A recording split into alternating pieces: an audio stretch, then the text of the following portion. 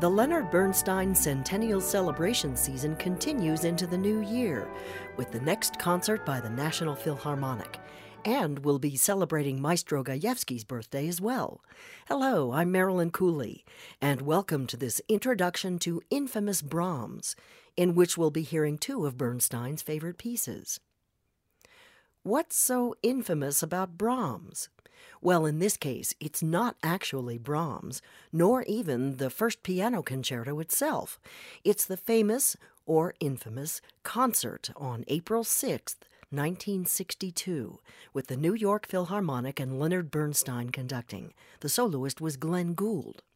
Famous because, uniquely, the conductor told the audience before the performance that he did not agree with the soloist about how the piece should be performed.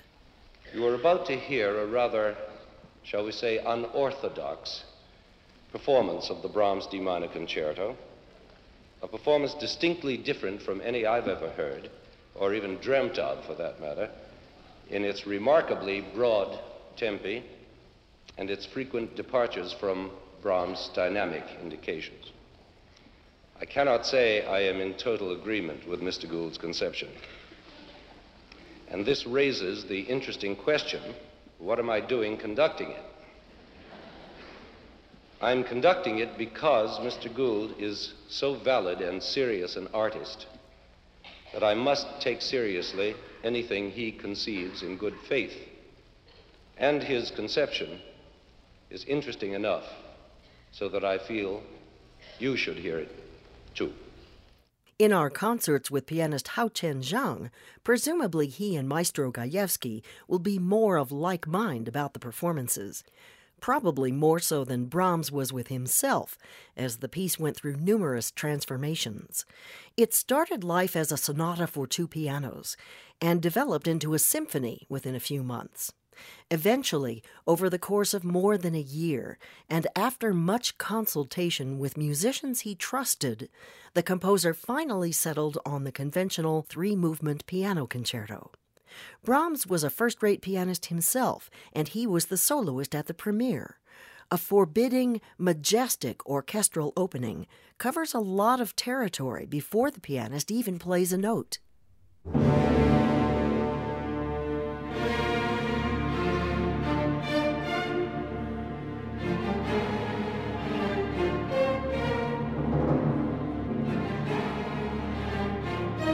Finally, when the orchestra becomes quiet, almost 4 minutes into the piece, the soloist begins a process in which the piano and orchestra are sometimes in agreeable dialogue, sometimes in conflict.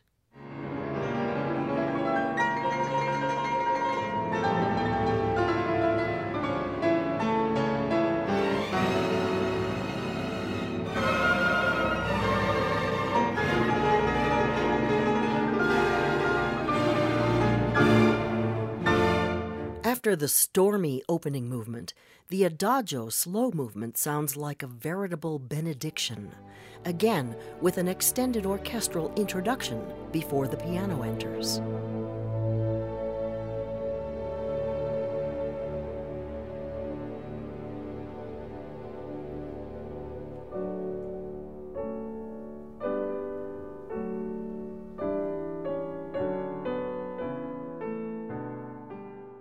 In this peaceful interlude, there are quite a few sections in which the piano plays alone.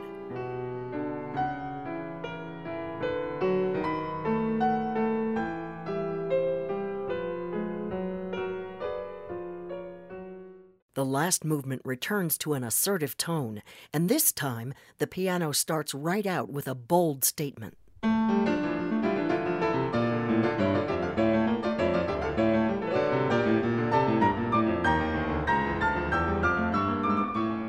You'd think the pianist would be exhausted by now, but in the final moments, as the orchestra sings the theme, the soloist gets to really dig in with pianistic fireworks.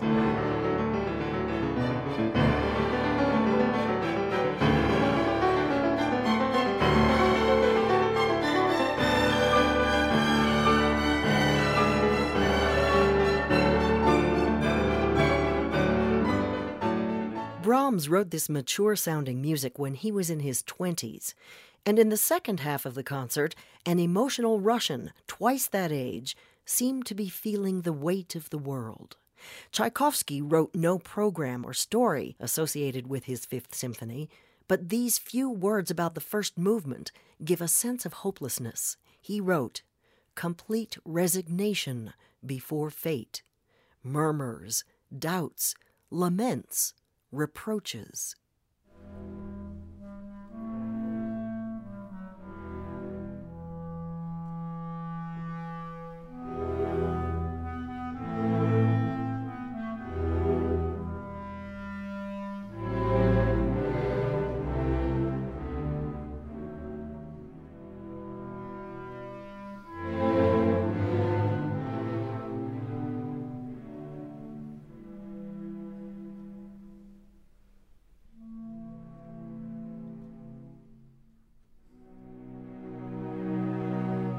All the themes in this first movement are at least poignant, and it carries a despairing tone relieved only by a few lighter moments in which his ballet music comes to mind. The sadness seems unrelenting as the second movement begins, until the beautiful theme that was later appropriated for the Glenn Miller hit Moon Love appears. It seems as if some hopefulness might be at hand.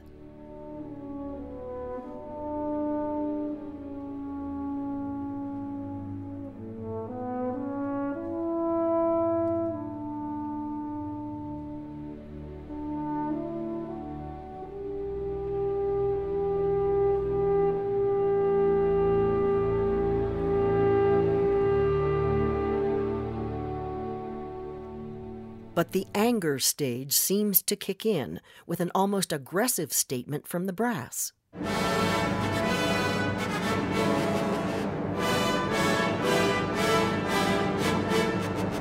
We're on an emotional roller coaster here, from which we get a breather in the third movement waltz. The last movement is a statement of renewed hopefulness, ending in triumphant optimism. It's a moment to savor. Tchaikovsky's next and final symphony, number 6, is almost relentlessly tragic. But there's one more thing to note, and it seems a statement of true evolution in the Fifth Symphony. It's the fact that the beginning and the end of this symphony are actually the same music, but transformed from hopeless to triumphant. Here's the opening of the whole symphony.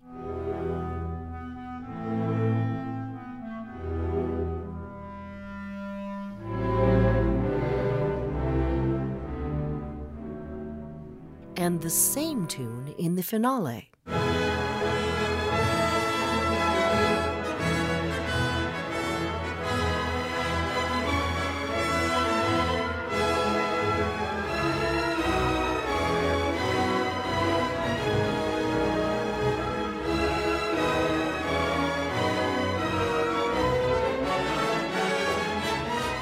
I'm Marilyn Cooley. Thanks for joining me for this introduction to the National Philharmonic's concert, Infamous Brahms. You can find the concert details online at nationalphilharmonic.org. And happy birthday, Maestro Gajewski!